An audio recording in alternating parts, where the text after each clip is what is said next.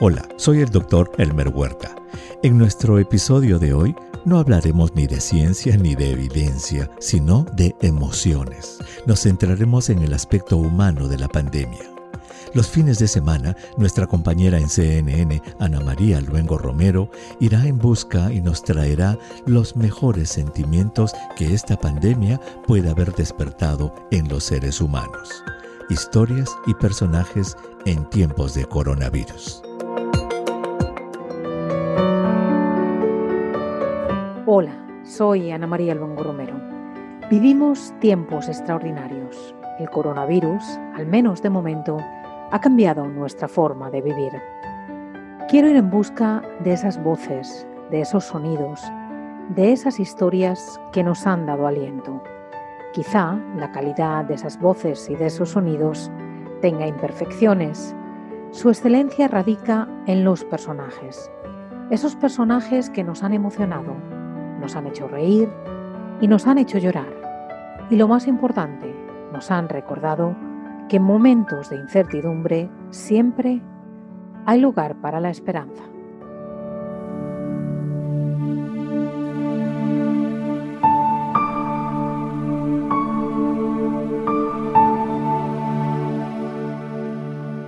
Llevo aproximadamente 10 años de estar ejerciendo esta labor, de estar trabajando como muertero, de cargar los muertos. Este ha sido mi trabajo por 10 años.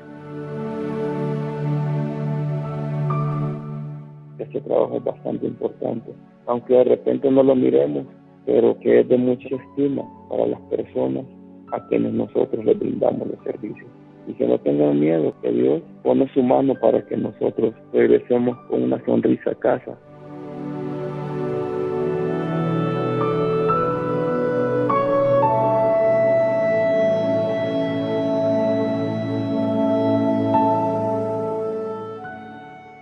Pocos practican este oficio que es tan cercano al dolor y a la muerte.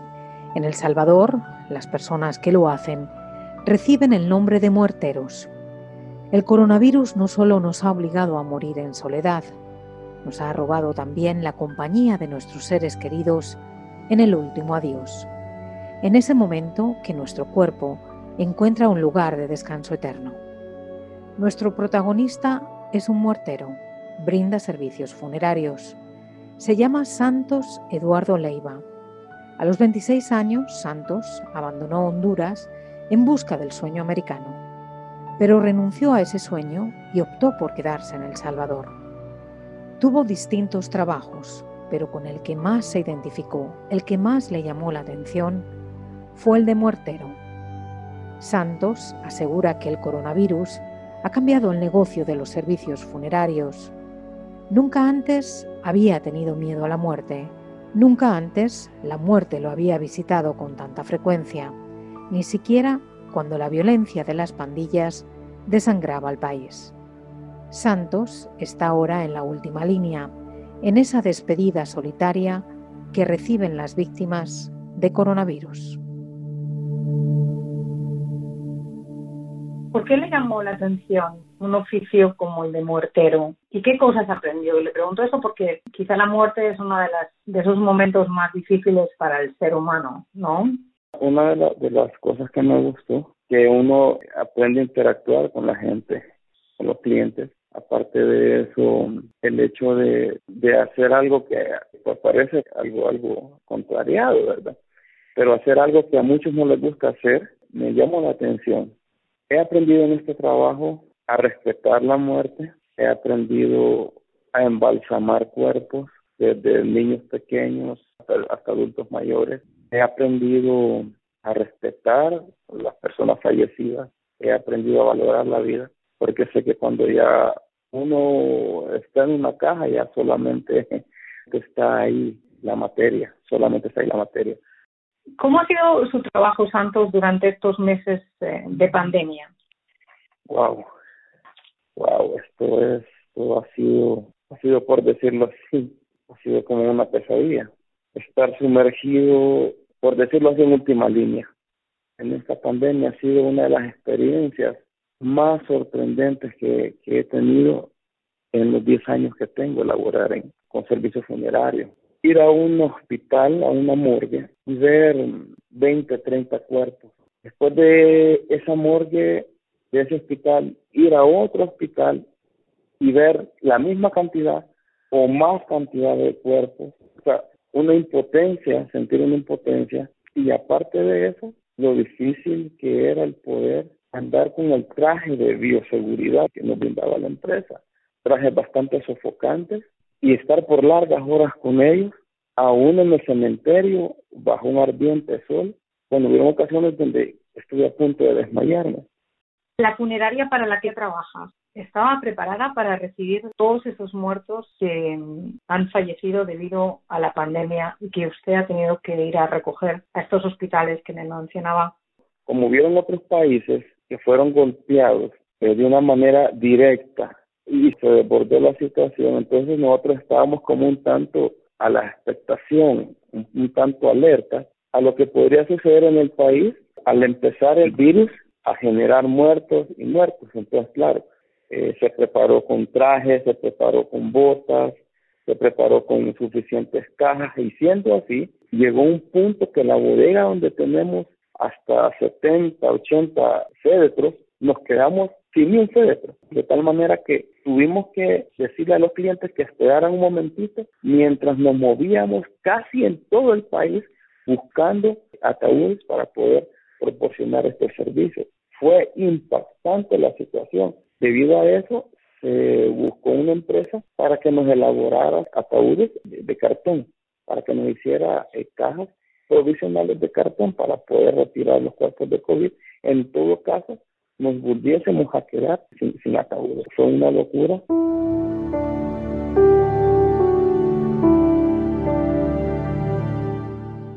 ¿En qué se diferencia el ataúd de una persona que ha fallecido por COVID-19?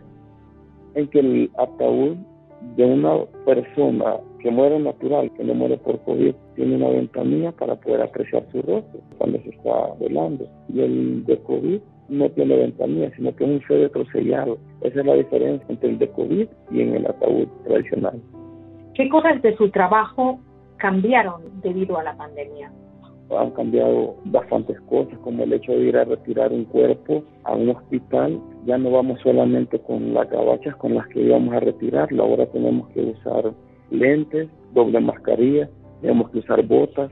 En ocasiones, cuando no los retiran de donde hay sospechosos aún de COVID, tenemos que entrar con traje. Y aparte de eso, la higiene y la desconfianza con la que ahora nos manejamos es bastante difícil. ¿Dónde son enterrados los muertos por COVID-19, santos? ¿Dónde se les entierra? Hay cementerios privados y cementerios públicos.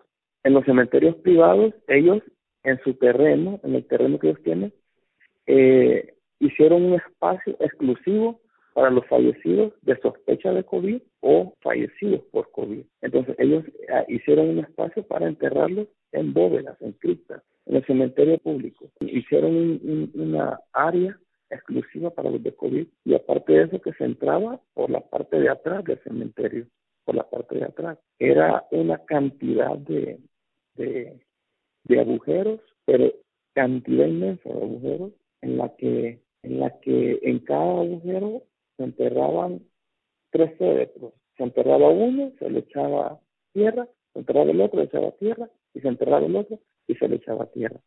Era una cantidad de agujeros, pero en la parte trasera del cementerio, no juntamente con los que se enterraban por muerte natural, sino que era una área exclusiva, el área de COVID. Ahí se enterraron aparte. Hábleme un poco de cómo son esos entierros.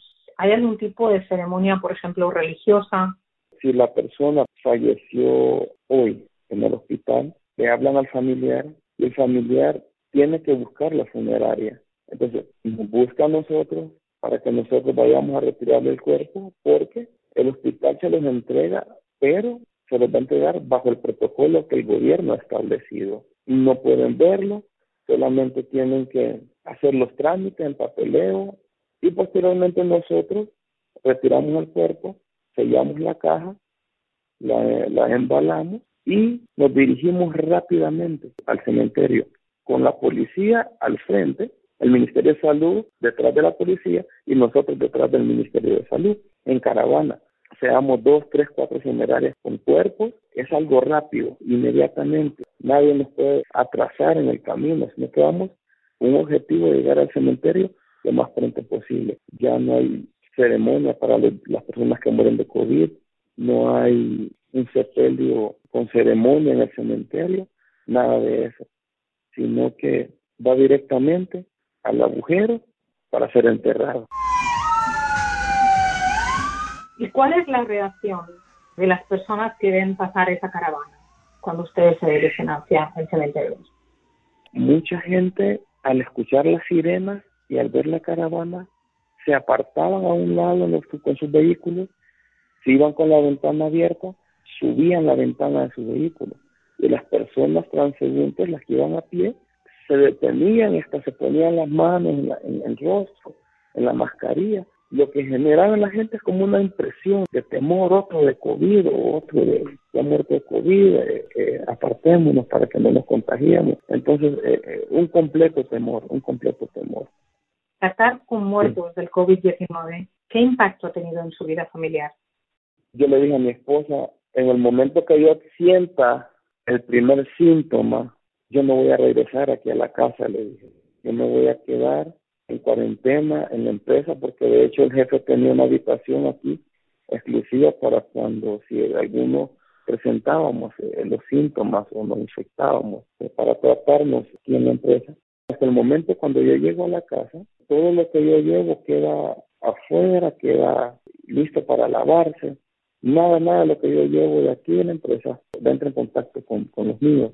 De hecho, mis hijos, antes ellos corrían a recibirme con los brazos al papá, y a partir de que esta pandemia comenzó a azotarnos, yo le digo a mis hijos, espérense, quédense allá, voy a bañarme, voy a sanitizarme, porque traigo bacterias, le digo a mi niño, al menor. Y el menor me dice, papá, ya te quitaste las bacterias, puedo abrazarte. Y ha generado tensión en mi familia también esta situación, pero gracias a Dios hemos tratado de ser cuidadosos. ¿Se acostumbra uno al dolor que causa la muerte viendo a tantas personas despedirse de un ser querido? Sí, la verdad que sí. Sí, uno se acostumbra,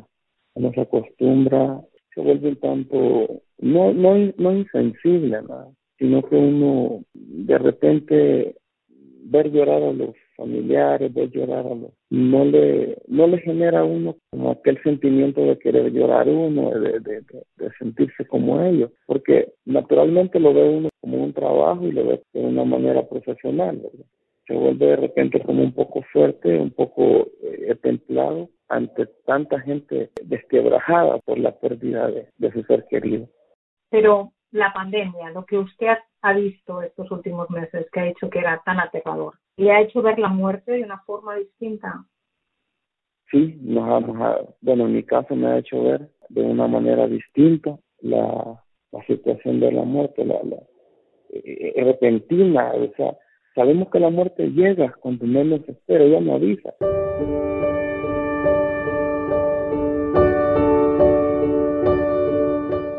¿Qué es lo que ha aprendido usted en su oficio, en este trabajo que usted hace como muertero, sobre los seres humanos? He aprendido muchísimo. La vida es valiosa. La vida se vive una vez. Y en realidad que uno aprenda a respetar la vida, de ver tantas personas que se lamentan por la pérdida de un ser querido, ver tantas familias sufriendo, teniendo ese dolor o quizás ese resentimiento de no poder haberle pedido perdón, de no poder haberle dicho te amo la última vez. Entonces es una gran escuela el poder trabajar en esto y valorar la vida y respetar la vida, respetar a los semejantes. Si conocen algún personaje o historia de esta pandemia que les haya conmovido, escríbanme a mi cuenta de Twitter, @AnaLuengoRomero. Hasta el próximo fin de semana.